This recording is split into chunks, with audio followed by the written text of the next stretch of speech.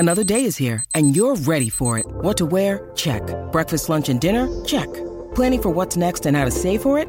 That's where Bank of America can help. For your financial to-dos, Bank of America has experts ready to help get you closer to your goals. Get started at one of our local financial centers or 24/7 in our mobile banking app. Find a location near you at bankofamerica.com/talktous. What would you like the power to do? Mobile banking requires downloading the app and is only available for select devices. Message and data rates may apply. Bank of America N.A., member FDIC. When you need mealtime inspiration, it's worth shopping Kroger, where you'll find over 30,000 mouth-watering choices that excite your inner foodie. And no matter what tasty choice you make, you'll enjoy our everyday low prices, plus extra ways to save, like digital coupons worth over $600 each week. You can also save up to $1 off per gallon at the pump with fuel points. More savings and more inspiring flavors make shopping Kroger worth it every time. Kroger, fresh for everyone. Fuel restrictions apply.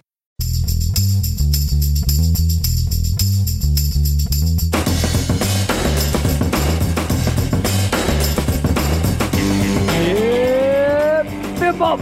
Welcome everyone to the Film Vault. That is Anderson. This is Brian Bishop. Early morning recording today, rare early morning recording for our annual Top 5 Fall Preview episode. The top 5 or more movies we're looking forward to coming to theaters, this fall. This is normally the Prestige, Anderson, the Prestige season. We're going to get a lot of films that could be revisited around Oscar time, award season, and we will count down the ones we're most looking forward to seeing, perhaps, possibly. Yeah, I love this episode. I love doing this one. I love doing the research for it. I love looking ahead. I love getting excited, seeing movies seeing names and titles of movies that will become household names. Some of them not so much, but some of these movies are movies that we'll be referring to and talking about for years to come, maybe even for the rest of our lives, Brian. And for some of our listeners, this might be the first time they even hear some of these titles that will be a part of their lives forever. So it's fun, it's exciting, it's meaningful, it's got purpose. A lot of volatility in my list. I'm looking at my list. I don't feel 100% confident in any one of these movies being great. I hope they're all great, but there is a floor for these films that is low. There's a world where my 1 through 5 all are bad. I hope that's not true, but that's on the table. Well, I mean, can't you say that about any unknown entity in all walks of life, Brian? Yeah, I feel like there's certain movies you're like, yeah, that's going to be good no matter what. Whereas mine all contains some volatility. There's more than I'd like. There's one on my list that I'd be shocked if I'm not kind of floored by, because I've been floored by this director's work in every facet and everything that they've done thus far. So, and let me tell you this, Brian, a little teaser. This is a fairly new revelation for me, this director. So this is a movie that's on my list that you won't hear until late in my list because it's my number 2. But this is a film that probably would not have made it just as recently as last year. But now there's no way I don't have this director's work on my list. I should also say that a bit of a cop-out, but I'm doing the most recent to most distant. That's how I categorize. That's how I listed them. That's how I ordered them, Brian. So my number 10, I'm doing 10, will be the one that's coming out most earliest. Latest in the year. No, earliest. I'm going in order, chronological. Okay, so you're okay, yeah. So you're starting with the ones that are coming up the soonest, and ending with the ones that are coming up the farthest That's out. right. That's how I'm doing it. That's how I'm doing it. But I like to think of this as of this show, of this weekly program as a service. I like to help the listeners out, and I heard that we like to do all the work so that a lot of the heavy lifting. And obviously, these are movies that we are excited about. Not necessarily every single person listening to this would have the same list, but I think there's going to be a lot of crossover. Do we even have? I think we have a listener list this week. I'll look for that during the break. I hope so. I believe we do. I gave Avery the morning off because he was up very late last night mixing our show because we had to do remote recordings, which we try not to do, and we're not that great at it. But I'm sick, and every time I have any kind of semblance of a cold, I try to avoid Brian just because I don't want to complicate his life. God bless. Do not say God bless.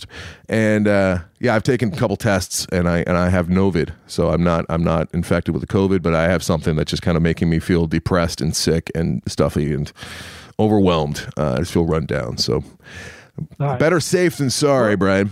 Let's perk you up with a little fall preview, huh? Yeah, let's do that. Quick little announcement. I announced it last week too, but in case you didn't hear that, I have cast that I can announce for my short film that will hopefully lead to the narrative feature, and I'll just do it real quick here. I won't spend a whole lot of time, but playing one of my leads is a kid named Eddie Levy, a very, very talented young up-and-coming actor named Eddie Levy. If you watch AP Bio, that's probably his most recognizable role. He plays Anthony on AP Bio, that Glenn Howerton show, which I've decided I'm gonna see if the wife and I can watch that one, because I bet it's very funny.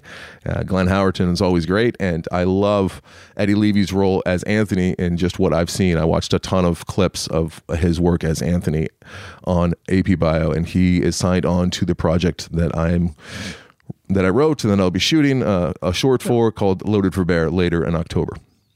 It's your responsibility. You got to check it out. I don't know if I have to watch that entire series, but at least be... Got to do it. I've watched a lot of his on-stage performances. I did my due diligence. Also, coming to the production is a man named John Kapelos, who is mostly known by our audience probably as Carl the... So forgive me if you already heard this in the last episode, but just doing a quick review here. He is Carl the janitor in The Breakfast Club. He was also the oily bohunk in 16 Candles. He's also the sniffing accountant in Seinfeld, and he has been working consistently over the last many decades. As you might imagine, he has over 200 IMDb credits, and he has lots of range, and he is down for the cause. He's just a swell individual.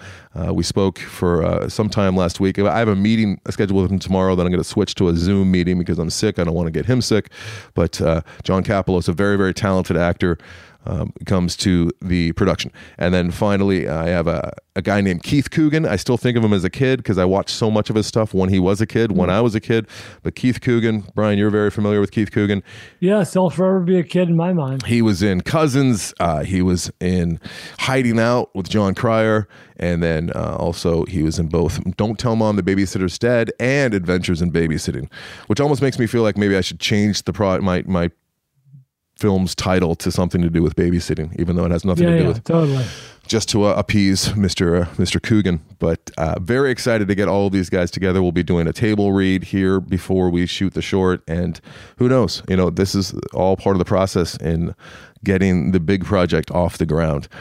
So if you would like to be involved, if you would like to be a part of this in any shape or form, go to loadedforbeardoc.com, loadedforbeardoc.com, and you can contribute and become a part of it, because all of these efforts are leading to us having a nice stable of proof of concept with the documentary as well as the short film, so that we can go out and pitch it and try and get funding for the actual big feature narrative film, which I hope to be shooting early next year, if not late this year, at least in pre-production. So I think we're on the right path and things are good. It's a very, very worthwhile cause, and it's awesome. So, all right. Yeah. Exciting. Where do people go? Loadedforbeardoc.com. Yes. And thank you for affording me this opportunity to let our people know, Brian, what I'm up to. Buddy, it's exciting. When I'm not doing the old film vault or selling real estate. Now, I don't sell real estate. I bring buyers and sellers together. That's what I do in real estate. Yeah, you're a broker. That's what realtors do. I'm not technically a broker. I'm a licensee. I'm a realtor, but it's a misconception. People think that you sell houses if you're a realtor. No, the owner of the house is selling. You're brokering the deal. So in that sense, you are a broker. There you go. All right, very cool. All right, we got a lot of exciting stuff going on, including our top 5 or more. Yeah. If you're interested, for our fall preview, let's dive in, man. How much crossover? I got to imagine a couple of mine are on your list. Yeah, I'd be shocked if we didn't have a couple crossover. And I think that you probably noticed in your research too, Brian, that I was kind of mentioning on the Flickfession episode that there is usually we're used to seeing almost all very top end type movies that have already screened and premiered at like Cannes or Sundance or TIFF or South by, you know, the big festivals, or they're just big giant studio movies, machine movies that are Oscar bait. And this year is different because of the strike. They have pushed a lot of movies. Some of the movies that were supposed to be coming out this fall season are actually pushed to next summer, as is the case, or spring. Like Dune. Dune is no longer part of the fall catalog. Oh, goddamn. Yeah. Speaking of which, how much of my top 5 will not come out this year? I'm guessing the over-under is 1.5. It's funny, and this is not unfamiliar territory. We went through similar things with COVID. In fact, we're still going through some after effects of COVID and the schedule being all off. It used to be much more straightforward and easy to identify what's coming out and when, because they were very forthcoming about it, and now everything seems to be fluid. Also throw in the complications of streaming packages and platforms, and it's more difficult now than ever to really be straight with as far as what movies that are getting theatrical releases and when. Nailing down a release date for some of these is tough. I have multiple days for a couple of movies. But I think that for the most part, these movies will see the light of day before the year is over. I do believe that to be the case, because a lot of them have already been moved and now they have solid dates. So we will see. Right. If you recall, last year, I foolishly had a Martin Scorsese project on my top 5 fall preview, I believe it was. And here we are a year later, and that same movie may or may not be on my list again this year, because that I'm still not sure if that was user error, or I think there really was some talk of it being ready for last year, but maybe I'm foolish. Anyhow. Well, either way, we'll hear more about that later, possibly more than once. Mm-hmm. But you should start off. You have 2 for each entry. All right, but I feel like I talked so much. But all right, why don't I do this? If you recall, we did a top 5 earlier in the year, Brian, where I was letting you know of the sequels, prequels, and reboots and remakes that I was willing to watch. I had 5 of those that out of like the impossibly large list of Hollywood movies that are prequels, sequels, remakes, or reboots. And one of the movies that was on that list is here at my number 10 for the fall preview, and that is The Exorcist, Believer, which is not a reboot. Yes. It is a direct sequel to the first one, which I continue to cite as my scariest movie I've ever seen. I know I'm not alone when I say that. It is one of my favorite movies ever, The Exorcist. How can you not love that movie? It's just a masterpiece. And I'm very curious to see what David Gordon Green does with this sequel. So I can leave it there. Ellen Burstyn does make a return. A fitting tribute to the memory of Billy Friedkin, your friend. Brian, stop. But yes, it is time-wise. Obviously, it was not orchestrated that way. But yes, it does come on the heels of William Friedkin's death. And we will see what David Gordon Green does with his idea of what should have been the direct sequel to the original Exorcist, because there have been a number. There have been sequels, right? Like schlocky sequels in the past. Yeah, I saw the one. There was like Day of the Locust, and then I know that Brad Dourif delivered a commanding performance in Exorcist 3, but they weren't the type of movies that really are a good lineage to the original, because the original was so good. Now, there's a good chance that this movie is not good. This is not the first time that David Gordon Green has tried to update a horror film from the past. He did Halloween Kills, which came in with mixed reviews, to say the least. But he's been involved with a lot of the Halloween movies. But we will see. We will see. And even if I was doing this just most anticipated to least anticipated the most, The Exorcist would probably be the closest to not being on that list. The Exorcist Believer is the one that on my list that I'm least excited about, but I'm still excited, and I will be seeing it. October 6th is when it comes out. And then Brian, yes, sir. There's a movie that we've all been talking about for quite some time. Oh boy, it's impossibly long, and it has a fantastic cast and a pretty good director. It's 3 hours. Is it Dune? 3 hours and 26 minutes. A man named Martin Scorsese is the director. Eric Roth is one of the writers on it. Eric Roth is a legendary writer. And we have both D's in this. We have both D. Niro and DiCaprio. And I was told this is coming out last year. And as well as John Lithgow is in here. Brendan Fraser He's lost some weight and he's able to get back on his feet. That's a horrible joke. Apologies. And then we also have my boy Jesse Plemons, and of course, don't bury the lead. Talking about Killers of the Flower Moon, and they just dropped a second trailer, and it looks very Scorsese. And you got to hope that it's not too Scorsese like The Irishman was for my taste. I do think that this one is going to hit the mark, and I can't imagine a world where this isn't up for Best Picture as well as a number of other categories. Are you with me? Uh-oh, Brian's not with me. I'm here. Okay, there you are. All right, so yeah, that's we're very excited. We're all very excited. This is the only one that I think probably has the best shot of delivering on my list. All right, Killers of the Flower Moon. I'm on board. You might hear about it later in my list. I didn't go chronological like you. I didn't have just the discipline. Apologies. Number 5 for me. This might have been higher on my list years ago, but it's a director I broke it up with. We did it. That might be a good episode to update top 5 directors you've broken up with, because Michael Mann and I had a love affair that burned bright and hot for a number of years. But ever since Public Enemies, and I never even saw Black Hat, and Miami Vice just fell off the Michael Mann train. But I bought a ticket for the train ride. I'm back on because he is directing Ferrari coming at Christmas Day, December 25th. Ferrari starring Adam Driver as the, wait for it, titular Enzo Ferrari. They did. You probably don't know this, so you don't pay attention to things.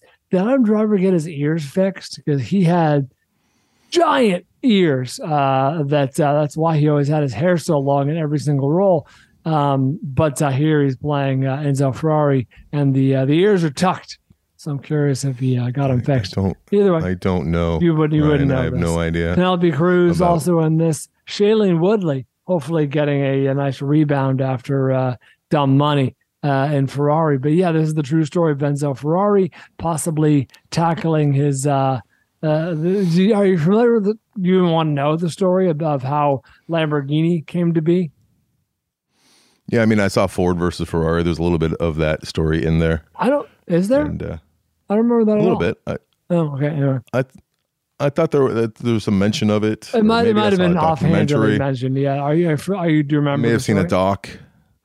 No, is it scintillating? Do you want to retell it right now? Because I have a movie I'm planning on seeing December 25th that will probably shed some more light on it. I'll give you a 30-second version because it's funny.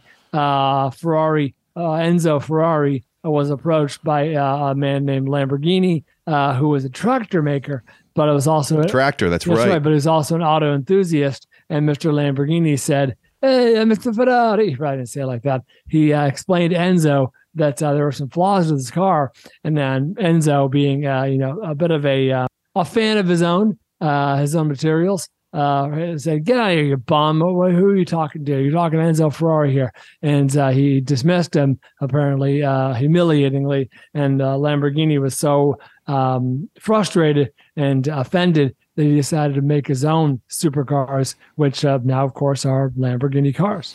He must have sold a lot of tractors to be in a position where he could just... I think he did really well with the tractors because he started to make supercars, and there you have it. Yeah, I'm at the age with Atticus, my 6-year-old. He wants a Lamborghini, and I said, "Okay, oh really? You can start doing really, really well in school and start this dream now, because you're never going to see your dad driving a Lamborghini unless I live on a track or have access to a track. I'm not going to drive a Lamborghini around town. No, I'm not going to do that." I never asked you this, but apropos to Lamborghinis. Let's say this next movie is just a cultural phenomenon. That's all I like to say. If it is, then it'll be top on your list for the Balties. Oh, no, if it's totally a cultural phenomenon, then it becomes your favorite movie. That's how. But let's say you rake in the bucks, and all of a sudden, the Cowan family is worth a few $million. You got some disposable cash. What's your indulgent purchase? Is it a Lamborghini? What is it? I really don't have anything. I don't have anything off the top of my head. other than just being out of debt would be nice, and No, being able to travel. Stuff. I don't nothing in hand. Are you buying a boat? A boat would be cool, I guess, but then it would be a headache. Like, who's going to maintain the boat? Where's the boat going to be? I don't like having stuff that I have to worry about. I don't like stuff. What about like a home theater? No, I like going to the theater and bitching about the people around me. Yeah, there's really you know what? A nice, a really well put together office with all of the stuff that I can go in and sit down and just turn things on and go to work instead of having to move stuff around. I just want to be able to create and do work and do stuff effectively without having to move boxes and bikes, and because I do a lot of stuff in the garage out here, and it's a pain in the ass sometimes. I get good internet. I get good at internet and capability of this is the boringest answer ever of doing what remotes. Would you if you came into some millions? I'd upgrade my internet. You know what I'd do? I'd pay an extra $15 a month. I'd make a movie. I got like 3 or 4 movies that I'd love to make that would take some good, startup money. I'm doing that right now thanks to our audience with one of them, but there's 3 or 4 other movies that I would love to make, and I'd probably throw some of my own money into like doing a concept piece or something on them. I'd probably do that. So much to my wife's chagrin, and travel, that kind of thing. What about you, Brad? Would you go out and buy a Lamborghini tractor? I'd hire you as my assistant. I mean, you joke, but I don't think it's that far from a joke. That's not a joke. I think you would absolutely love having me.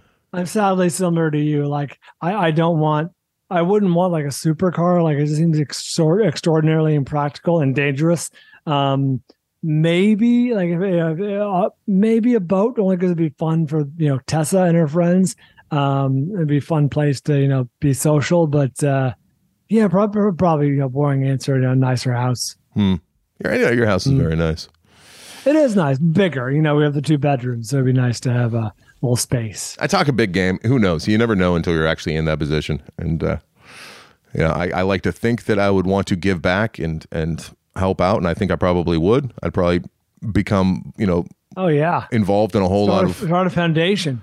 Yeah, I probably would for like my Born to Act players that I love and that population, that community. I might do some work with like shelters and animals. I don't know. Up and coming filmmakers, you can be a kingmaker. Fuck them. Most up and coming filmmakers are a horrible pain in the ass. That's a really good point. I know I was when I was an up and comer.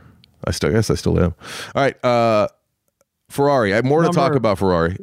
We can do that later. Or, you know what? In case I forget, because I am a little foggy right now, I see a lot of similarities with the House of Gucci and Ferrari. No? Yeah. It's a very similar film. Similar looking film. Yeah. Interesting. All right.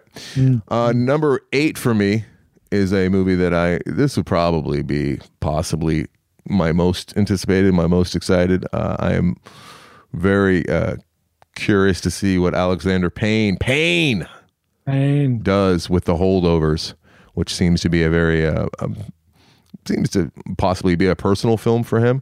It's a period piece. This one also ran for me. I saw the trailer, and maybe you can't tell a lot from a trailer sometimes, but looks a little uninspired. I don't know. What do you think? It looks it feels like Alexander Payne doing Wes Anderson, but good. Yes, I thought the same thing. But good. So the story is, it's Paul Giamatti plays the curmudgeon-y old teacher. It's 1970, so it's a period piece, and he's at this like Ivy League type boarding school, for kids that are shipped away, and he gets the babysitting duties for the Christmas holiday, and he has to stay at the school with the unfortunate few kids that don't have anywhere to go for the holidays. And other than Paul Giamatti, I don't know if I recognize a whole lot of other actors in this. Davine Joy Randolph plays Mary Lamb, and she has a big role in it. But then there's a bunch of younger kids. And it's that age-old story where I'm afraid this might go astray. This is that age-old story where the old curmudgeon-y man gets stuck with like youth, and guess what? His heart melts, and he sees the errors of his own ways, and he has a big story arc. And it's all right there, and that's definitely going to be in there. But let's see what Alexander Payne does with it. And if anyone can make that interesting again, I think it is Alexander Payne. And it's the first time we've seen Alexander Payne do anything in the school setting since Election, right? So that's true. I am excited. Do you think there's any rivalry between Wes Anderson and Alexander Payne? Because I'm watching the trailer early. Actually, it was playing Four Bottoms earlier this week when I was watching it, and I was thinking, how has Wes Anderson not gotten his claws into Paul Giamatti? I'm like, oh, I wonder if they're like in like separate camps. Interesting. I don't There's know. no proof of that. I know there's a lot of crossover with audience. You know, a lot of cinephiles love both of them equally. Obviously, I'm a more of a way more of a Payne guy. I can even throw like David O. Russell's early work into similarities. And David O. Russell, yeah. So, The Holdovers might very well be the one that I'm most excited for that doesn't have killers in the title. Ooh. Which you'll be talking about more later. Also, a lot of smoking in The Holdovers, and which makes me happy because it's a period piece. So that means it's honest. And it's written by David Hemmingson. So I don't know the name. I don't know David. Nor do I, and I'm not familiar with most of his stuff. But obviously, he wrote something here that got Mr. Alexander Payne excited. So we'll see. Not excited enough, to take the helm. We will see, or it could just be, it could be a little bit drab and dull, and who knows? But what I'm most concerned or interested in is how he approaches this tropey storyline of the old curmudgeon having his heart melted by angsty youth, which we've seen way too many times. Okay. Yeah. Hopefully it's a little more than it seems, because from the trailer, like I said, it seems a little basic, but I have faith in Alexander Payne. Like I mentioned, it's mine also Rans. It's ridiculous that it's on your also Rans, Brian, but okay. I don't think it is. Number 7 for me is a movie. I should say, Holdovers comes out November 10th, just in time for the Thanksgiving holiday, where people all go home, and except for these kids that are in the holdovers, because they are holdovers, so that'll be top of mind. And then we go on to a movie called American Fiction. I would be surprised if this one's on your list, Brian. It comes out November 17th, and it's from. Yeah, I love this. It's a directorial debut from a guy who wrote on these 3 shows, Brian, which gives me big hope. He wrote on Master of None, which is a very, very good show that I watched. Right. The Watchmen and The Good Place. And his name is Cord Jefferson. And American Fiction is about author Thelonious Monk Ellison. He's peeved because his latest offering hasn't caught fire with publishers, while a tome called We's Live in the Ghetto by Sinatra Golden hits the bestseller lists, leaving Monk seething. So it's going to be one of these... Yeah, I came across this. Stories that I think I will really latch onto and respond to, because I do get upset with the public at large when they respond to lesser works of art. What was the one we liked, I don't know, 4 years ago? That was the woman who was an author or writer. Yeah. Yeah, she was in New York, and they were talking about like slavery. No, it was poverty porn. Poverty porn. Yeah, I can't recall the name of that. Don't put me on the spot right now. Like it's because I'm trying to remember. It was a play on words of a bigger title. Oh, what's the name of that movie? And she was a large black woman, but I don't remember. She was so good. She came from the stage, and I thought we'd be seeing a whole lot more of her, and we have not yet. I don't even know what to search for. Like, you know what I mean? I could look at my. We need to take a break so I can find this here shortly. But the Vaulties, because there's all my Vaulties. Oh, okay. Well, I'll tell you what. Do you want to just jump to my number 4 and you can look? Sure. Unless you have more to say about what. Oh, I didn't even go down the cast. So Jeffrey Wright plays Thelonious Monk Ellison, and this is from a beloved book that covers all of this. Cord Jefferson and Percival Everett. I'm not well versed in this book and this universe. I know that it's got a huge following, and I hope that the movie strikes a similar chord as the book did. So evidently it's fairly meta, and it's I will learn more through this movie, but I have high hopes for American Fiction is what it's called. Jeffrey Wright is always very good when he's cast properly. He will always be Basquiat to me, but looking forward to Jeffrey Wright. Yeah. I mean, yes, he was Basquiat, but he has so many amazing roles. But that was the first time I ever saw him, and I saw Basquiat numerous times, like in the theater. So I always see a little Basquiat in his performance. I always see it. Otherwise, he's completely melts into whatever character he's doing. But Speaking of the Wes Anderson camp. It's Jeffrey Wright, firmly entrenched. Yeah, I mean, that's why I didn't want to say it, but I was saying, when he is cast appropriately. You know what? Even when he's inappropriately cast, he's still pretty good. Yeah, he chews the scenery.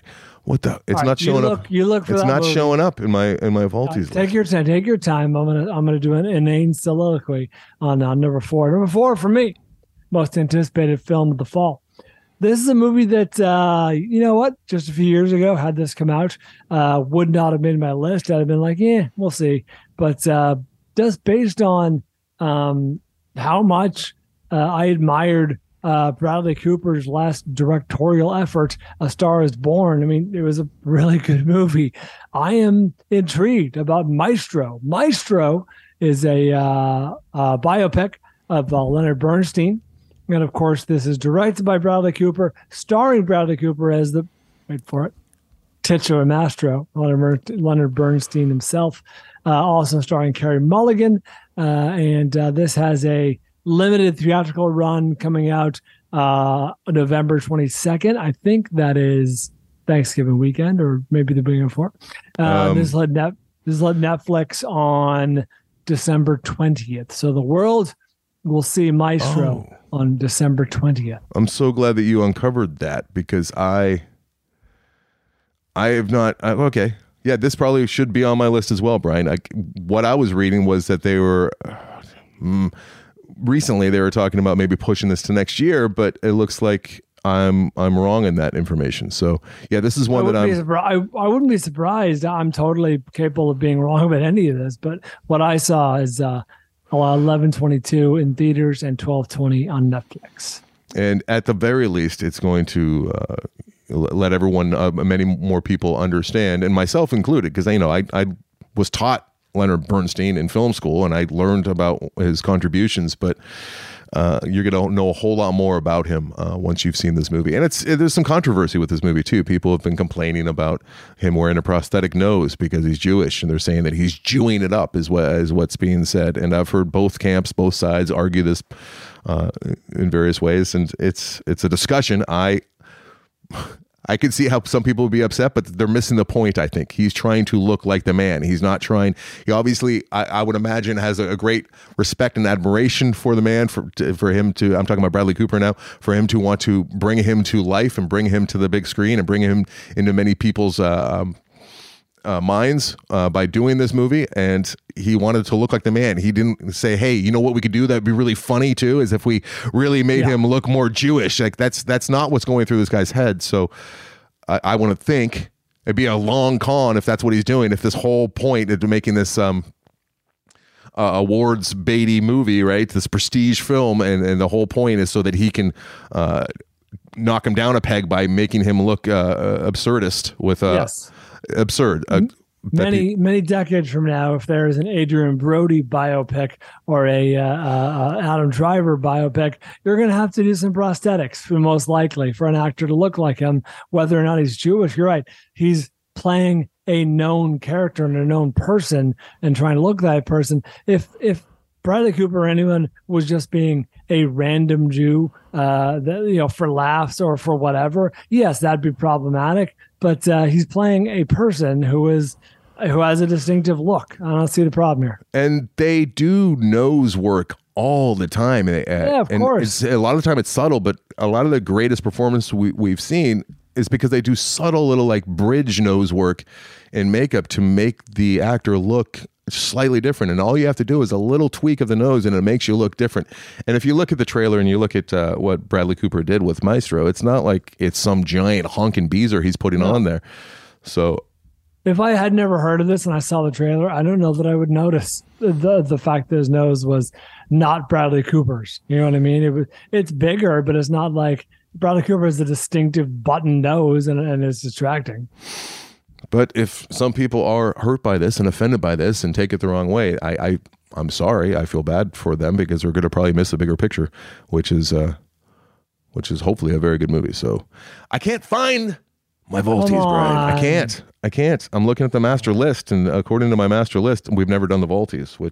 What is the name of that movie? You just talk about your next films, and I will attempt to uncover the Maltese. You think you can? All right, here we go. Well, after I have my list, I'll hope it's in there somewhere. But I don't think it was on your Volties, was it? I don't think it was, but I always write down, at least when I'm culling the master list for the Maltese, I always start with all the movies I liked from that year. So it will almost assuredly be there.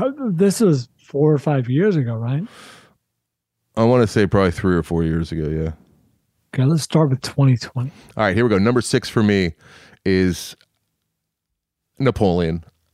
It's a pretty easy one to have on the list. Evidently, in reading about this, Ridley Scott's Napoleon, which has no connection to Stanley Kubrick's Napoleon, unfortunately, that one is continuing. It's the manifestation. No, it's worse. It's much worse than that as far as me being a Kubrick lover and what I'm about to say. No, this has nothing to do with, as far as I can tell, he didn't even access any of Kubrick's notes on Napoleon. No. Just in case you might not know, Kubrick was kind of driven insane by his obsession of Napoleon and trying to do right by him by making a feature-length film about Napoleon. And he actually did Barry Lyndon as almost a test for what he wanted to do ultimately with Napoleon, and anyone who got to see the Kubrick exhibit saw his research. I saw that room. His filing cabinet. It was decades long of him just mulling over, poring over everything he could find about Napoleon, and I think part of it drove him a little bit mad. When I tell you that Ridley Scott did not access any of that, from my understanding, he had no access to it because there's a man named Steven Spielberg who was planning on making this into a mini series using Kubrick's. No, do not say like that because it hurts me. He's using Kubrick's work, all of his hard work, to put together a miniseries. I wonder if miniseries ever even occurred to Stanley back in the day. I don't think so, because Roots was kind of the first one to really come along, and he was doing all of this before. I don't think that was even an option in his mind to do a miniseries, which might have cured him, might have given him the ability to actually pull the trigger and do Napoleon the way that he felt needed to be done. But here we are with Ridley Scott's Napoleon, written by David Scarpa. And of course, it's starring Joaquin Phoenix as Brian. Go ahead. You can say the titular if you like. No, I just said it. Sorry, too late. Yeah. And Vanessa Kirby, who plays a large role in this story as Empress Josephine. You might know Vanessa Kirby as the sister in the Crown. She's fantastic. She was Pieces of a Woman. That was not a pleasant film, but she was great. She's very, very good. And then we have. Did you see that? You must have saw that. I can't remember. I don't think I did. I think that's the one where she has the stillborn baby. The baby. Yeah. I did not. And what's his face? Shia LaBeouf is the husband. I did not endure. No. I'm okay. It's not fun, but it's good. I'm all right. And Ben Miles is in this as well. So that's Napoleon. Napoleon gets released to all of us to go enjoy November 22nd, Brian, the same weekend as Maestro. So we got a couple biopics. Yeah. Although we might see a couple of those in their limited theatrical run. So perhaps they'll have a week or two early. And then number five for me, before Brian hopefully comes up. What is it called, Brian? I'm searching. I'm fucking haystack needling it. There's a man, director named Jeff Nichols, who has made some very interesting movies, going back to Take Shelter, which you and I both enjoyed quite a bit. He's also did something called Mud, which you and I enjoyed quite a bit. Midnight Special, not as much, but it was interesting. It was almost like the origin story of Cyclops from X-Men, but that's not officially what it was. And then his most recent 2016 movie was called Loving, which was all about the racism that was, and the landmark case about mixed couples. And I did not love Loving. It was slow, plodding, depressing. Didn't have a whole lot to hang my hat on. I understand the message, but it wasn't the type of movie that I got pumped up about to recommend to others. However, here he is all these years later, and Mr. Jeff Nichols, who is a very, very good filmmaker as far as I can tell. He's got one called The Bike Riders, and it's about little kids learning to ride bikes, which looks really cute. Yes, I know it's heartwarming. No, it's a very different story. In fact, I'm sorry, I got that confused. No, this is the rise of a Midwestern motorcycle club through the lives of its members, and it is an ensemble cast, to say the least. It is all my also ran, so please regale us. I'll just give you the three leads. These are guys that are going to be bikers, I would imagine. That's Mr. Austin Butler, who might still be doing Elvis. We'll have to wait and see. We got a guy named Michael Shannon, who plays Zipco. Michael Shannon will be forever known as Zipco if he pulls off this. Can you imagine just how great of a performance he'd have to do in this for us to like always think of him as Zipco? But you never know. That's impossible. You never know. And then we have a guy named Tom Hardy. I don't know if you're familiar with Tom Hardy. No, is he on the cover? He is my favorite living human being, I think, as far as people that are on screens. I love this man.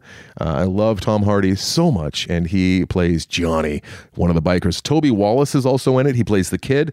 You and I loved Toby Wallace in Baby Teeth. We saw him in Baby Teeth earlier this year. A listener assigned us Baby Teeth, and if you recall, it was that story about the girl who was sick, and she had the parents who knew she was sick. She didn't have a whole lot longer to live, and she had an older boyfriend. And the parents kind of had to like go along with it because they knew that this was her only chance at knowing what love was. And Toby Wallace played the older boyfriend, and he kind of stole the movie for me in a lot of ways, that Baby Teeth. So he's going to be in this as well. It just looks very promising, very, very promising. The Bike Riders. And that comes out December 1st. Yes. Oh, also ran. So very glad you have it. Damn it, I can't find the movie. I'm this close to just Googling giant black woman who's Brian. She's not that big. She was so big. Good. I recall she was pretty big. Go ahead with your number 3. And there's Pieces of a Woman. There you go. We'll look at the 2021 Vaulties. All right, you're back on it because I'm doing number 3. What's my number 3? Where is it? Oh, there's the aforementioned Killers of the Flower Moon. Anticlimactic, but yes, 3 hours plus. This is a epic movie. Got it. You got it. Got it. You Google giant black woman and write No, movie? I said movie making fun of poverty porn. That's all I had to put in. Nice. Which is not the most eloquent Google search I've ever done, but the 40-year-old version. Yes, you're right. So good.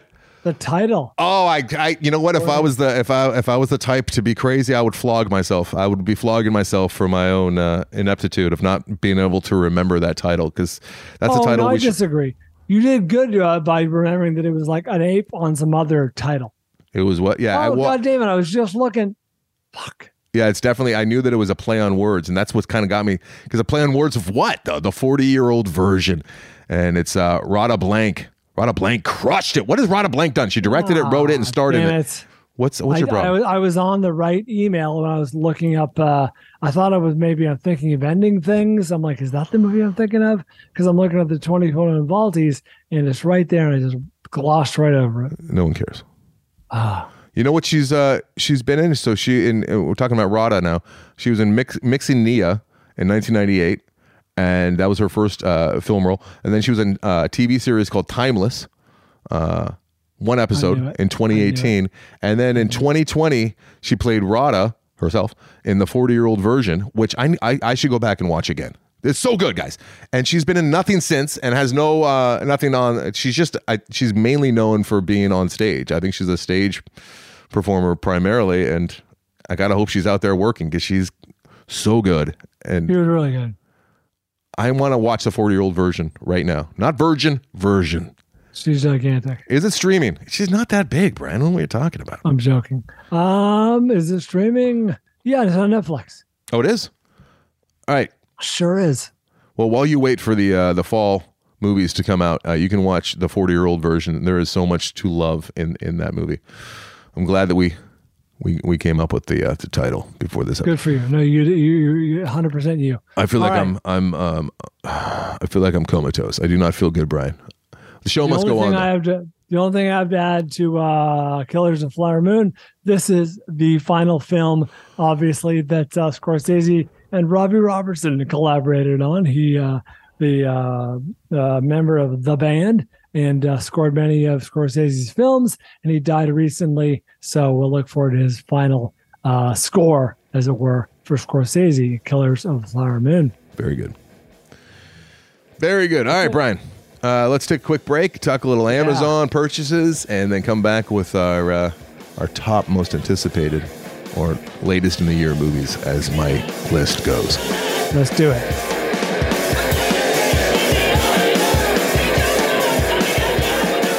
Time to run down the interesting and notable Amazon purchases of the week.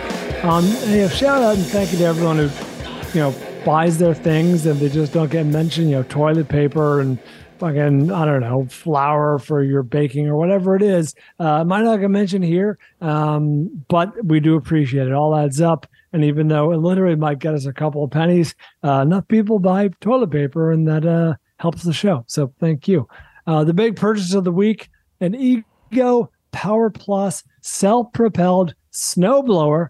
That's a very smart purchase here at the tail end of September, as it were, because we got the snow season coming up in much of the country, and appreciate you thinking ahead and thinking of us. Makes a big difference, and we appreciate you. Oh, they purchased on the Amazon banner. Oh, got the music. I'm just going to nail it without even thinking about it.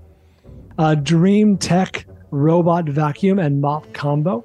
2 Amazon reloads. You can reload your Amazon account. Someone did it in the, it might have been the same person. Could have been different people. Either way, totaled up to an oddly specific amount of $439.02. So thank you for reloading your Amazon account. Maybe they're trying to round it out. Maybe they're trying to make it a round number. Oh, top it off. Yeah, exactly. All right. I like that. Yeah, they spent, whatever it was that made up $500. Magic the Gathering Masters Commander deck bundle was purchased. Someone got a deluxe edition of the Who's Next and Lifehouse. That's 10 discs. That is a very elaborate box set. Very good looking. I must admit I explored that when I saw them on the list. Smith Soundtrack Active Sunglasses. A Shurion 3-year lawn and garden protection plan. Wonder what has to happen to make that pay off. 2 Swidget smart home control switches. New Balance V5 sneakers. Gotta make sure it's not an S, but it's a 5. Texas Instruments TI-84 Plus calculator.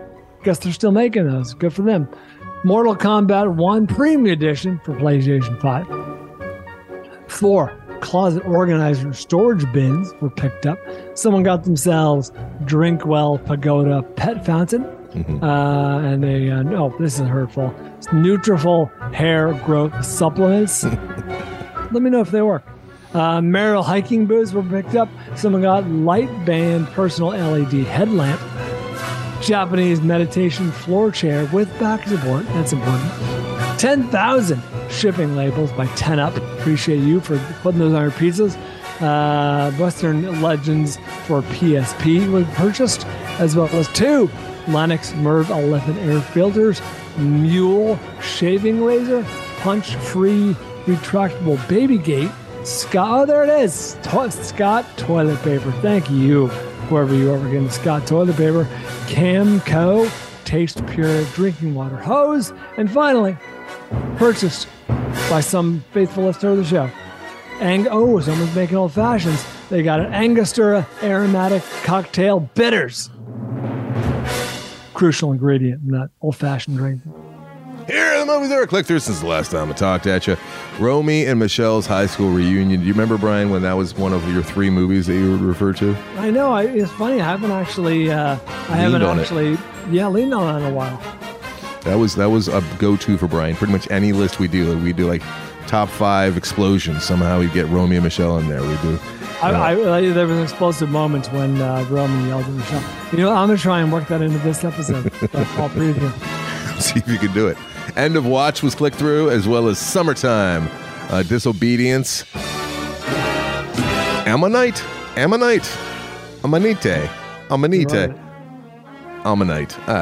don't know. Winnie the Pooh, Blood and Honey. You remember that story last year? It became kind of a big story for a minute because Winnie the Pooh became a public domain, so you can do whatever you like with Winnie the Pooh now. Should we see that? Let's go watch it. Saw a fascinating thing. I think it was on Last Week Tonight about how technically Mickey Mouse should be in the public domain now, which obviously Disney is terrified of, but they have such a team of lawyers that they continue to somehow have him not in the public domain. I've heard that. I didn't see the episode, but they've carved out exceptions and like, oh, if it's still being used. Or well, what they're suggesting is the original Steamboat Willie is in public domain, but it's so different from what he's evolved into, so you can't touch the new one. So John Oliver and company are having some fun with the old Steamboat Willie. They've been actually incorporating him into their show on a weekly basis. I got to re-up on that one. Well, I mean, the show's not on right now because of the I know, strike. but I'm behind. I haven't seen this episode. I haven't seen any of the episodes. Talk to Me was clicked through. A lot of interesting theories and discussions were emailed to me about Talk to Me. That's a different movie, bro. Yeah. Are You There, God? It's me, Margaret. Hey, I still got to Flick Fest that one, and I will eventually. It has not been discussed on this here program. Maltese? I'm not doing that, but there is some interesting stuff to talk about with the Are You There, God? It's me, Margaret. Hey, did you know that Benny Safdie's in that? No. Yeah, It Ain't Over was clicked through, as well as Carmen and Lola. Barbie was clicked through. I guess Avery's already on that, on top of that. East of Eden, which you've not seen, it's one of James Dean's 3 roles, and he is bizarre in that movie. You would not expect it. Everyone knows him for Rebel Without a Cause, but my favorite is Giant, and then East of Eden. He's very good in East of Eden. He's kind of a creep. He is a creep, I should say. Oh. And then finally, Spider-Man Across the Spider-Verse was clicked through. So thank you very much for everyone who clicks through us when you're watching a movie. It makes a different 1 penny at a time. It helps us fund the show. And yeah, and you know what? I might as well say this while I'm here. If you're listening, you're obviously an ardent listener, or you just can't get to the fast forward button. But if you would like to help out the show, just as far as getting growth and letting others know who might enjoy it as much as you guys do, just giving it a rating really helps. And telling your friends about it or sharing in some of our posts about it. Like, hey, I learned this on this show here. This is the show that's been going on for a long, long time, and maybe you haven't heard of it. To your friends, your family, especially grandmas. If you have a grandma, I think she'd really like the cut of our jib. Big amongst grandmas. But just something as simple as going on your little app there, wherever you're listening to this podcast, and giving us a star rating or even a little written review, good or bad. Obviously, we like them more when they're good, but that does help the overall cause for keeping the Film Vault going. Because now that I'm doing all of this other stuff, now that my 6-year-old is in school and I have a little bit more time to actually be productive. Not that I haven't been productive this whole time, but I've been stay-at-home dad guy for the last going on 7 years. You've been productive. You produced a great son. Thank you, sir. He's okay. I'm doing real estate daily, showings, talking to clients, doing open houses. I'm doing all of that all the time. And this movie is taking tons and tons of time. So I am actively, tracking how much time I spend on everything. And I put in 20 hours a week on the Film Vault. And that has become quite apparent over the last 3 weeks as my time is going into these other things as well. So I can't speak for you, Brian, but you guys that help the show go with whether it's reviews or clicking through or Patreon, it won't continue without that kind of help. So I just won't be able to justify, spending 20 hours to do this show. And so I'll make up for it when I have all these other things going on. So yeah, why don't you just make up for it, Brian? Yeah, I'll pick up the slack on the other end. In all seriousness, the Anderson's right. Thank you guys for supporting the show, whatever way you support the show, whether it's just, telling someone about it, saying, hey, I heard about this great movie from the Film Vault, tapping the Amazon banner. All those things are free and they help us. So appreciate you. And I know we're out there. Recently, I had to do some digging for something else. I was looking for another film podcast or something, and I was on some message boards looking for film podcasts. And the Film Vault did have a lot of representation. There was a lot of, the Film Vault list, like a good film podcast to listen to. And the Film Vault did show up a number of times, which I was very happy about. But we are still very small considering how long we've been doing this show. We still are a very small group, and I have to think there's a whole lot of other people like you who are listening right now who would also enjoy this show and get something out of this show. Are you talking to me? Because I enjoyed the show. I'm not talking to you who are also listening, Brian, but I'm talking to the people that are listening to my words right now. So that makes more sense. I think it's the cold talking for me. I feel like I've been taken over, much like Malignant, which we'll be watching later this week. And I'm going to shut up now. Let's get back to the program. Good. Yeah, back to the show. Welcome to From Beneath the Hollywood Sign. If you love old movies, Hollywood history, or the golden age of filmmaking, you've come to the right place. This is the podcast that talks about amazing stories of Tinseltown from another era and fascinating conversations with writer-producer Steve Cubine and actress-writer Nan McNamara. One particular argument, he ended up dislocating Ava's jaw. Ava, she was such a tough cookie. Rather than cry or scream or anything like that, Or call the police. Or call the police like she should have, exactly. What does she do? She takes an ashtray and she knocks him over the head and knocks him unconscious. That's how she fought back. She didn't know what to do, so she called Louis B. Mayer. I think I've killed Howard Hughes. What do I do? Revisit a time when the pictures were still big and everyone was ready for their close-up. When you want Tyrone Power instead of Tom Hardy, Jennifer Jones instead of Jennifer Lawrence, or Robert Mitchum rather than Robert Pattinson, then From Beneath the Hollywood Sign is the gin joint for you.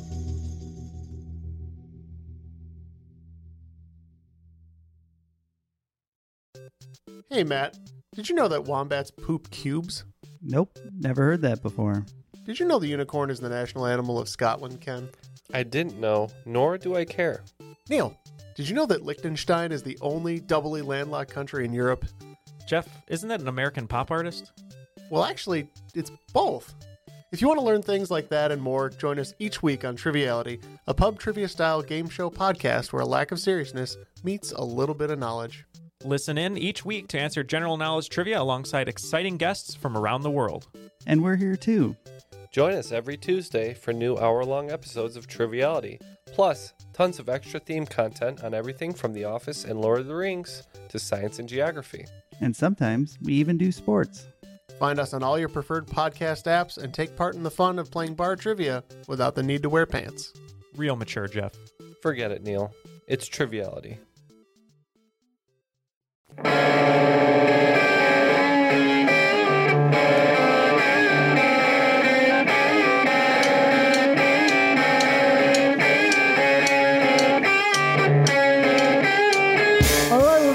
Let's finish up our list of the most anticipated films this fall, perhaps. Number 3 and 4 for you?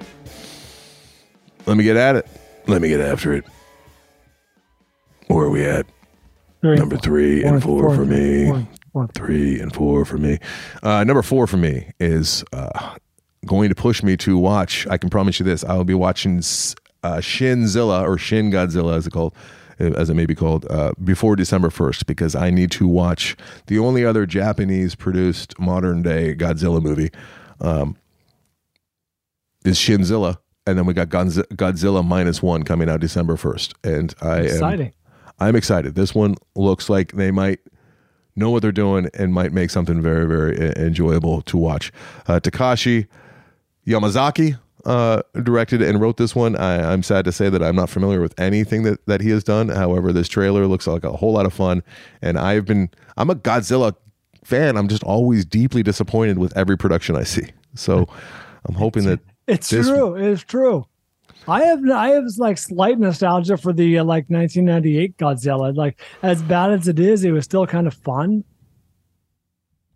I don't even remember. Is that the one? The Matthew Broderick movie. Yeah, where there was it was his big return. He hadn't been around for a while. The billboards were fantastic. Remember those were on 10?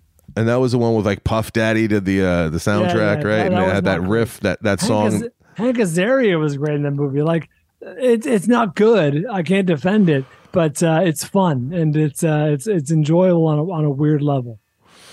Shin Godzilla, Brian. I need to watch that. I need to watch it sooner than later. So I will be watching that before December 1st, which is when Godzilla -1 comes out. And the title is referencing what I think it's quite apparent that Godzilla was kind of born out of the atrocities of the end of World War II, with the bombs being dropped on Japan, and creators, came up with Godzilla after that as a bit of an analogy to what they had just been through. And now this is taking that concept head on, and it's supposed to be after the war, Japan is already at its low point with the bombs being dropped, and then they go -1 as the country gets knocked down another level with the appearance of Godzilla. So they got their work cut out for them there in Japan in this rendition of Godzilla -1.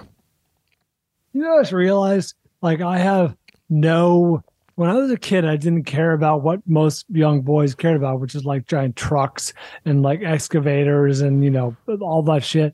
Like, I didn't really care. But like my version of that was like Optimus Prime and Godzilla. Like, I think I mentioned on the show before, when I was a kid, like a little kid, like probably eight or 9-ish, I was really into those schlocky horror movies. I saw all the Godzilla movies, King Kong, the horror films in addition to that. But like, that was like my version of being obsessed with these large, you know, larger than life machines, was like being obsessed with Godzilla. And these weren't great movies. Like, I saw the black and white films before, you know, I was probably even old enough to really understand, like you said, you know, it's a commentary on the nuclear fallout from Hiroshima and Nagasaki. But to me, it was just like, giant lizard, you know, breaking up the city.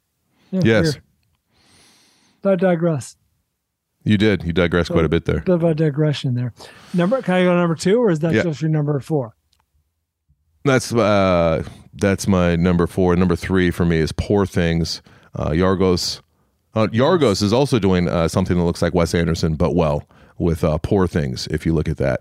That comes out December 8th, I should say. A very bizarre trailer. Yorgos is really off the deep end here, doing what he does best, which is fantasy and absurdist, and it's his version of Frankenstein. This could be unwatchable. It could be. It's hard to tell. It's Emma in small and short bursts doing this bizarre childlike Frankenstein female. I'm not buying it, but maybe over the long haul, it's a 2-hour and 21-minute movie. Maybe, you know, she will earn some of these things that she's doing. You'd have to imagine she will, because Yorgos is great and Emma is one of the best. So hoping for really big things here with Poor Things. This is one that's been kicked down. I think originally it was supposed to come out in September, though, so that could be a problem. But this might be Atlas. Atlas Shrugged? Or no, Cloud Atlas. Cloud Atlas, or what's that other one that where he's rollerblading through the universe? Jupiter Ascending. Yes, I mean, it could be that where he's swinging for the fences so far and everyone's on board, but it just doesn't work. This looks like it could be that, but hopefully not. But this is even more Wes Anderson than the Holdovers looks like. And then we got the old Mark Ruffalo in here as well, who has got to be one of my favorites, as well as Willem Dafoe, who plays the Doctor. He's no Tom Hardy, but he's pretty good. Oh, I love that Ruffalo. Ruffalo is fantastic. But even like some of the lines that are supposed to be funny in this aren't really. The trailer is not doing a whole lot for me. I'm going purely off of names here and what I expect from these names. Yes. Understood. Hey, I'm glad you mentioned swinging for the fences. So my number 2, you mentioned before, but I am excited for this because this director, he swings big, and sometimes it's a whiff, sometimes it's an infield fly, but sometimes that ball goes over the fence for a home run. I'm hoping for that for Napoleon by Ridley Scott in theaters on November 22nd. The long-awaited biopic of Napoleon with, yes, of course, Joaquin Phoenix, Vanessa Kirby, and this will eventually be streaming on Apple TV+. This is an Apple TV production, apparently, and we'll be able to stream that at some point, but I'll be seeing this in the largest format possible because it's an epic. It's an epic bio movie. It's an epic movie. It's a throwback to movies, how they used to make them. I do fear... Christopher Nolan notwithstanding, when we lose Ridley Scott, the man's got to be 80 years old at this point. When we lose Ridley Scott, there's going to be a real generational divide, right? Because he's like a holdover to those epic, sword and sandal movies. Not even sword and sandal, just epic in scope. Even like his Blade Runners and his Black Hawk Downs. These are epic in scope, just because they're not, set in Macedonia or what have you. I'm excited for the return of that kind of movie in Napoleon. I agree. Everything you just said, Brian, I agree with. Understood. I agree with it. Understood. I know you're not feeling great, but I'm picking up the slack here. I'm getting used to it. Yeah, take over for what I normally do, which is take over. I have to say, my number one, which I'll get to after you get to yours, obviously, date-wise, what is far past by your list, right? Like you would have passed over it, and you didn't mention it, which is shocking to me. So we're going to have a discussion here in a minute. Maybe you missed it. Maybe you don't count it because it's a Netflix movie. Or yeah, I think you're onto something there. There's a couple. There's a couple that are on my also rans. That one is because it comes out tomorrow, so by the time this is released, it's already come out. And then one is because it's straight to Netflix, and I feel like I've kind of learned my lesson with that. So I didn't feel comfortable putting it on the list. But it's one that we thought was coming out a few weeks ago, but then it got pushed or. Maybe. All right, number 2 for me, this is the one that I was talking about early in the program about how I probably will not have The Boy and the Heron on my list. Were we doing this just last year? This is Hayao Miyazaki's. I think it's officially his last film, but I don't really believe that either. When people say that they're retiring, but who knows? Hayao might be true in saying that this is his last film, but it is. From the Ghibli studios, and I can't speak for you, Brian, but I've fallen in love with all this work and everything that I've seen this year. And they continue to come on the list. We'll be watching more before the year's over. But I've seen the Nausicaa in the theater and at home just this year. Obviously, I already love Spirited Away and Ponyo to a lesser extent. But I'm intrigued. I am finally on board with everything that this director does and the studio does, and just this type of animation, which I resisted for decades. And I've finally seen the way. So he's got a new one coming out, The Boy and the Heron, December 8th. And even if it's just average for him, it's going to surpass pretty much everything else that I've seen animation-wise this year, with the exception of maybe like Spider-Verse. That's what my gut tells me, just from everything that I've seen of his. So, all right. Yeah. Totoro. I saw Totoro, My Neighbor Totoro, earlier this year. The listeners have been adamant about getting us to see what we've been missing, and they have cracked. They've gotten through the wall.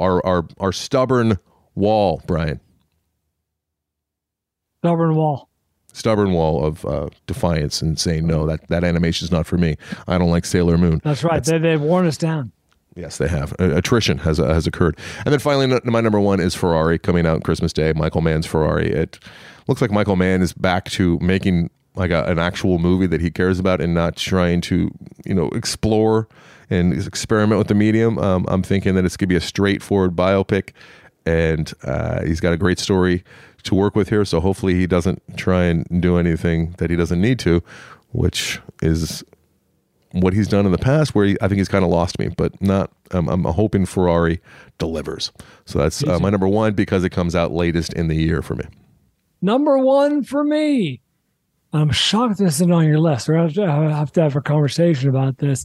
After a decade and a half of just almost interrupted brilliance of directed films, David Fincher had a string of films that I found less than inspiring. I know some people love Gone Girl. I know some people love The Girl with the Dragon Tattoo. I don't know if anyone loves Mank, but for me, they were all versions of, all right, there's moments, there's elements, I see my beloved David Fincher in there. I know he's in there somewhere, but he's bridled, he's held back, something's going on.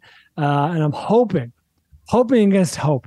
I'm ready to get hurt again, Anderson, for The Killer, coming out, limited theatrical release, October 27th, streaming on Netflix, November 10th, written by, wait for it, Andrew Kevin Walker. Yes, the writer of Seven and the director of Seven, reteaming again, starring Michael Fassbender as, according to the credits, he's simply known as The Killer. And this is based on a series of French comic books, not at his prime, at his best. And I'm including Christopher Nolan, I'm including Denis Villeneuve, everyone. No one does, for me, the combination of action but the action is like blowing up stuff, but like kinetic, like action that grabs you and that dramatic narrative combined, as well as David Fincher. He's a master of his craft, and I hope this finds him killing it. No pun intended. Yeah, I hope you're right. The straight, I didn't realize it was getting limited release, and I think they're just doing that to make it eligible if it is worthy of being eligible. But I'm just my expectations are tempered because of the Netflix thing with established directors. It's not promising, but that said, you never know. Fincher's a mercurial guy, apparently, and maybe he's just like, hey, this is the movie I want to make, and Netflix is giving me a bunch of money, so damn the torpedoes. All right. I hope you're right. And yeah, it just fell off the list. I could have thrown it on there, but I just didn't feel... I'm hoping that Murphy's Law proves me right, and by keeping it off, and then I'm wrong about the movie. You know what I mean? Did you like or love any of those movies that I mentioned? Gone Girl, or Girl with the Dragon Tattoo, or Mank? No, they didn't have what I love about Finch. They didn't draw me in the same way that all of his earlier stuff did. And it kind of felt, and I have talked about this before, and I hate to say it, but it kind of felt like he was just, going along with some of these things. They're good movies. He knows how to make a really good movie. It just didn't feel like there's a whole lot of passion behind them. It felt like he was almost a hired hand. A little bit mailed in. But there's moments. Like there's moments in Gone Girl, and there's moments in The Girl with the Dragon Tattoo, and I don't know about Mank, but there's you can see the brilliance wanting to get out. And yeah, I am very interested to see with them being reteamed, because I love Andrew's other work. I mean, Andrew Kevin Walker, he did 8mm, which I absolutely love. I know you don't. I liked Sleepy Hollow quite a bit. He wrote that, and we'll be watching Metalocalypse later, and this week, I think, and he's written some of the stories on Metalocalypse too. So, oh, really? I didn't know that. He is one of the main writers on Metalocalypse. So he's a disturbed individual, and I like it when he pours his brain out onto the page, and then it comes to life on the screen. Well, I'm in for whatever this is. I'm willing to admit this movie could be bad. This could be the Snowman, but I'm hoping against hope.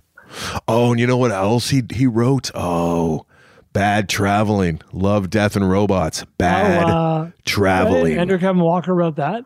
Yes. Because Fincher obviously directed it. I must have known that. Yeah, so they have reteamed since 7. So here we go. Okay. All right, that's 2 for 2. That's 2 for 2, Brian.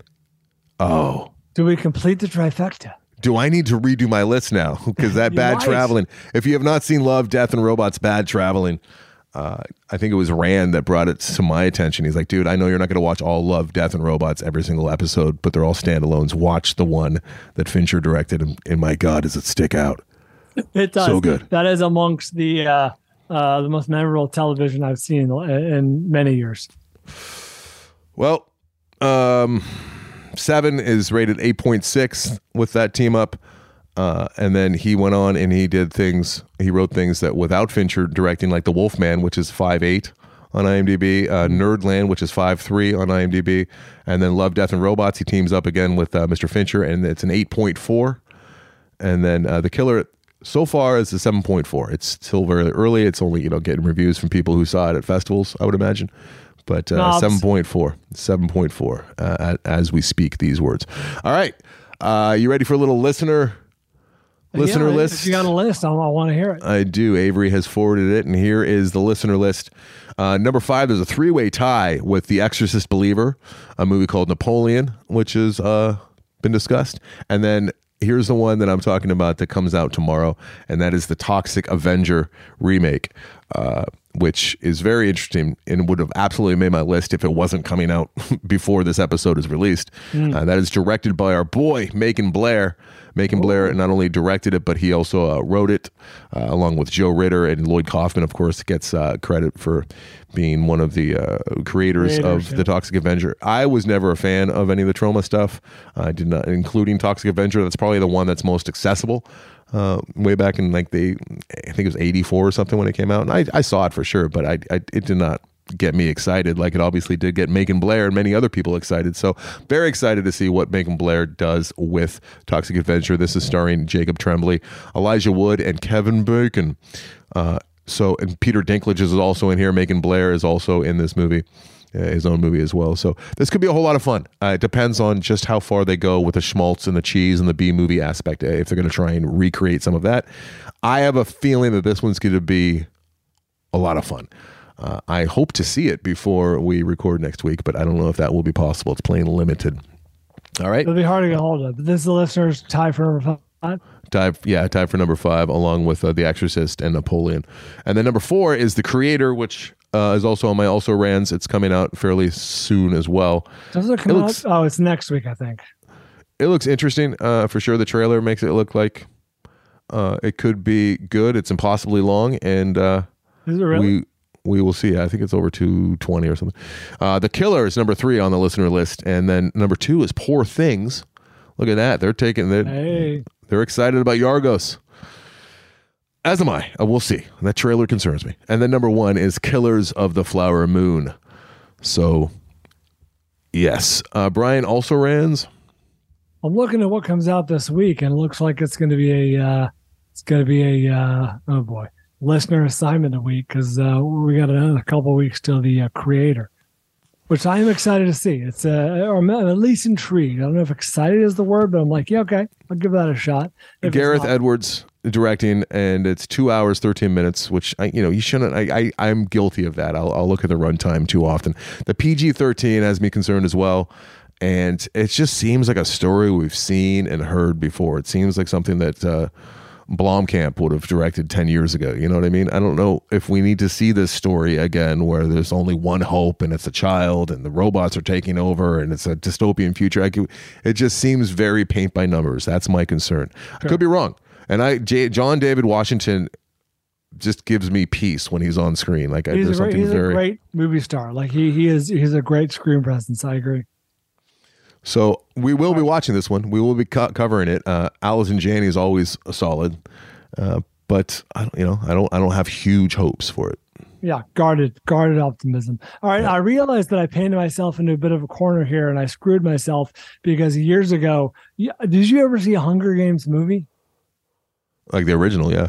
Okay, well, I think I saw the sequel as well. I think I've seen all of them, and the entire time I'm screaming inside my head and also on this podcast, The Hunger Games is less interesting to me than what came before The Hunger Games. Like, how did we get here? Why are we nominating kids to kill each other? Like, that is interesting to me, like how we got into this dystopian future. Well, that prequel is coming out. Oh, There's okay. A prequel to the Hunger Games coming out. Interesting. And so I feel like I don't want to see it, but I feel like I have to because I've been screaming about how much better this would be. So I've screwed myself. I'll be seeing the Hunger Games prequel. No, you're right, though. That's the interesting part. Is like, how does society get so far down the wrong path that we got to nominate children to kill each other? Like, so Katniss, Katniss Everdeen, shooting an arrow at other kids is interesting, I guess. But I want to know. But it's very PG-13. It's very pulled back. It's very, pulling all sorts of punches. Sure, it didn't feel authentic. This is for 14-year-old girls. Yeah. Not to be dismissive, but that's, quite obviously the studio's play when putting this thing together. And it could have been so much more. But what I'm saying is that they didn't make it for me. They made it for another audience. And it annoys me. I want them to make this for me. Already mentioned the Holdovers and the Bike Riders. Wish looks good. The new Pixar movie, Dream Scenario with Nicolas Cage. Have you seen the trailer for this? No, I don't watch trailers. Okay, fun trailer. He looks great. He plays a chubby, bald man. Next Goal Wins. I know you're at least intrigued. May December, about an aging film actress played by Julianne Moore. Pain Hustlers, and that's it. Yeah, this is where we get in trouble too, because some of these that are on our Also Rans might be way better than any of the movies that are on our. Oh yeah, I totally brushed over like May, December, or Pain. It could be the best movie of the year. Next Goal Wins is Taika Waititi, and it's a story of an actual American Samoa soccer team that was just awful, I guess, at the 2001 FIFA match. I don't remember. and I was around. I was paying attention to things, and I don't remember this story, so I must have somehow missed it. But this is starring Michael Fassbender, and of course we have Elizabeth Moss in there, who can do no wrong. I mean, she might be the greatest actor we have working today. She's so good. She plays the goalkeeper in this. That's how good she is. She's very, very good. Hopefully she's not wasted in this role. Fassbender never, ever mails it in. I don't think he knows how to. This could be very, very funny. It could be a runaway hit. And that's what I hope it is. We're talking about next goal wins, of course. Some much needed levity in the fall season. The creator's already been talked about. 57 Seconds also has a Macon Blair connection. It's an R-rated film. The poster made me very concerned. It's starring Morgan Freeman and directed by Rusty Cundiff. But Macon Blair is one of the writers on it, and we shall see. Also, Foe from the director of Lion. Foe looks like it could be interesting. For sure. I think I've seen a trailer for this one. It's Saoirse Ronan and Paul Mescal. Saoirse Ronan. I should know that by now. And Paul Mescal, who kind of confused us when he was up for best actor last year from his part in what was the name of that movie with his daughter? I'm trying to blank, Brian. I'm so sick. Well, who is it? I'm Paul Mescal. I'm totally leaning on the being sick thing. After Sun. He's nominated After Sun. Thank you. After Sun, best actor. But this is a drama sci-fi thriller from Garth Davis called Foe. Garth Davis, of course, he did the Top of the Lake TV series, which was very good, which I watched, as well as Lion. Let me ask you a question. How many Oscars do you think Saoirse Ronan, how do you know how old she is? Probably 33 years old. How many Oscars do you think she's been nominated for? By now? How many has she been? That's right. 4? Yeah. Right? Atonement, when she was a young girl. Brooklyn, Lady Bird, and Little Women. My God, 4 Oscar nominations at whatever age. How old is she? She can't be that old. That's why they call her Oscar Hog in the business. Oh, is that true? I hadn't heard that. Yeah. Saoirse is Oscar Hog. Oh, she's only 29. Wow, that's Jesus. Incredible. Take that, James Dean. The Royal Hotel comes out October 6th here pretty soon, and that is from director Kitty Green, and is also starring Julia Garner. We just enjoyed Julia Garner and Kitty Green's work with The Assistant, assigned to us by Matt Rixner. We were both kind of blown away by that movie, and they team up again here with Royal Hotel, which is about U.S. backpackers Hannah and Liv, and they take a job in a remote Australian pub for some extra cash, and are confronted with a bunch of unruly locals and a situation that grows rapidly out of their control. Something very creepy about Australia when it goes bad.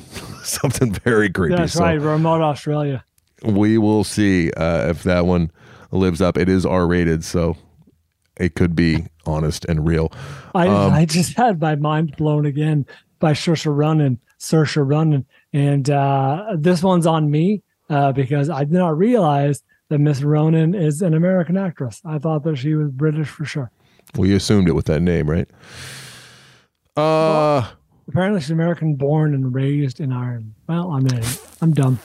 Five Nights at Freddy's is going to make a lot of noise when it comes out. I don't know if it's going to be impactful noise or noise that sticks around, but a lot of people are going to be talking about that Five Nights at Freddy's when it comes out October 27th. I'm assuming we're going to be not as interested. I'll see it, but got a real cult following, and it trickles all the way down to my son, who is now 6, but he's been kind of obsessed with Freddy for the last couple years already. So people dress up. No, it's just this story that's been. I'm not okay. But they finally have a movie, and people are amped. People are excited about Five Nights at Freddy's, which is essentially, if you'd imagine, Chuck E. Cheese closes down. Or what's the other one? The fire. What's it called again? I don't know. There's that documentary about that guy that collects all these things. But things. Yeah, but there was the Rock-afire explosion was like a Chuck E. Cheese competitor. And I think that's the documentary about the guy that has preserved a bunch of those in his house, and it was an interesting documentary. I can't remember the details now, but yeah, Five Nights at Freddy's is when these guys come to life and they come kill you, and it looks goofy. It looks like it could be kind of fun. Emma Tammy directed it, and it is got Matthew Lillard. Mary Stuart Masterson is back. And Josh Hutcherson talking about Hunger Games. He's in this as well. Okay. So that's Five Nights. There's something else I was going to say about Five Nights, but I can't remember, and I'm okay with that. I'm okay with that. Thanksgiving is finally coming out, Brian. I'm surprised this isn't on your list. No, it feels gimmicky. Obligatory. Like it was it was a fun little trailer in Grindhouse, and so many people demanded that it, they almost willed it into existence, and here it is. Eli Roth has heard the people, and he has made Thanksgiving. And I think it's just going to be a bloodbath. I think it's just going to be a whole lot of schlocky. Speaking of which, I don't know why. I literally just had a repressed memory. When are we getting the third in the trilogy, Maxine? The trilogy X? of the It's not Maxine. What was her name? Her name's not. I thought it was Maxine with 3 X's. No, it was X, and then Brian, don't put me on the spot when I'm sick like this. It was X and Pearl. Pearl was. So the third movie is Maxine, I thought. Okay, maybe you're right. I don't know. I don't know when that's coming out. When are we getting it? Settle down. I don't know. It's okay. Blumhouse. I should also go back and say Blumhouse is the studio that put out Five Nights at Freddy's. So I know it's going to make noise. And then I talked about Thanksgiving. And then finally, Wonka. Wonka is a movie that I don't want to exist. I don't need it to exist. And I'm terrified of loving this movie because it is from Paul King, who wrote and directed it. And Paul King has made things that I love, namely Paddington and Paddington 2. So if he does anything remotely similar with this one, I might fucking love everything. I'm afraid to like it. And if it's anything like Paddington, the amazing thing about Paddington is Paddington was the bear was the weakest part of the movie. It was all of the supporting cast and characters that really made that both those movies sing. Yeah, Paddington. He might do the same thing. He might do the same thing here. This one comes out December 15th. I'm sure we'll cover it. I just hate the fact that it exists right now, but that could all change. Fucking Wonka. Timothy Chalamet as a young Wonka, and he's really hamming it up. A lot of hamming. God, I hate to like him. I don't want to give it up, but he's a good actor. He's a great actor, and he's not going anywhere. And we're going to have him in our things for years to come. If he dies young, like in the next year, I'm going to be so conflicted. Don't say that, Brian. Don't put that out there. Okay, sorry. All right. Here we go. Let's move on. The show's rambling on. Gambling results. We did Haunting in Venice. I said 65 for some foolish reason. Brian said 61. Actual score with 219 reviews. The actual Rotten Tomato score is 78%, making me the winner. Gambling bit. Expendables 4 or Expend 4 Bulls is the way you actually say the title. I guess. Like Meath Riggin. What is your guess for Expend 4 Bulls? I heard it's really heartfelt. No, it's heartfelt, and they brought in some top of the game people because they are looking for Oscars for this one. The trailer for this is so bad. No, it's really, really good. Oh, really? There's that one part, because there's like cool, fresh dialogue. I think 50 Cent says that's what I'm talking about at one point. At one point, he's like, "Hey, look at this face. Don't shoot it." Yeah, and that was really funny. I laughed pretty hard at that part. I think a little pee came out. I laughed so hard at that part. But then when he said that's what I'm talking about after like he shot a big gun and there was an explosion, like I got chills. It was so good. I was like, yeah, that's what I was talking about too. Or whatever it was we were talking about. But that was it. I was talking about that, I think. You know what I mean? It was so good. It's I love it, Brian. I love it. Is this one of the sequel speakers and remakes we can look forward to you talking about? Yeah, this was number one on my list. Expend 4 Bulls is exactly what I think Hollywood needs more of. Yeah, get back to your roots. It's not Hollywood's fault. It's because it's not even domestic, really. It's just this thing is going to do gangbusters overseas, and I don't understand, Brian. I don't understand. Even the filmmakers realize that they don't have to try with lines like "That's what I'm talking about." They don't give a fuck because they know it's going to make money. That's right. That's what I'm talking about. All right, I have a score. Let's do it. I'll go. The first number came into my head. Ready? Yeah, on 3. 1, 2, 51. 38. Oh, way lower. Right. 38. I don't know. Currently with 0 reviews. Oh, There's that's a nothing. good sign. All right, let's get out of here. All right. Is there really no, there's already Wednesday. There must know. Why don't you check? Why don't you push refresh? See if it's Expendables, I'm already there. Expendables 4 has no Rotten Tomatoes score, as far as I can tell. all right. No. Let's rock this. Let's rock and roll this. Let's get going. No score. I will There's tell no you score. that it's sitting at 5.1 on IMDb.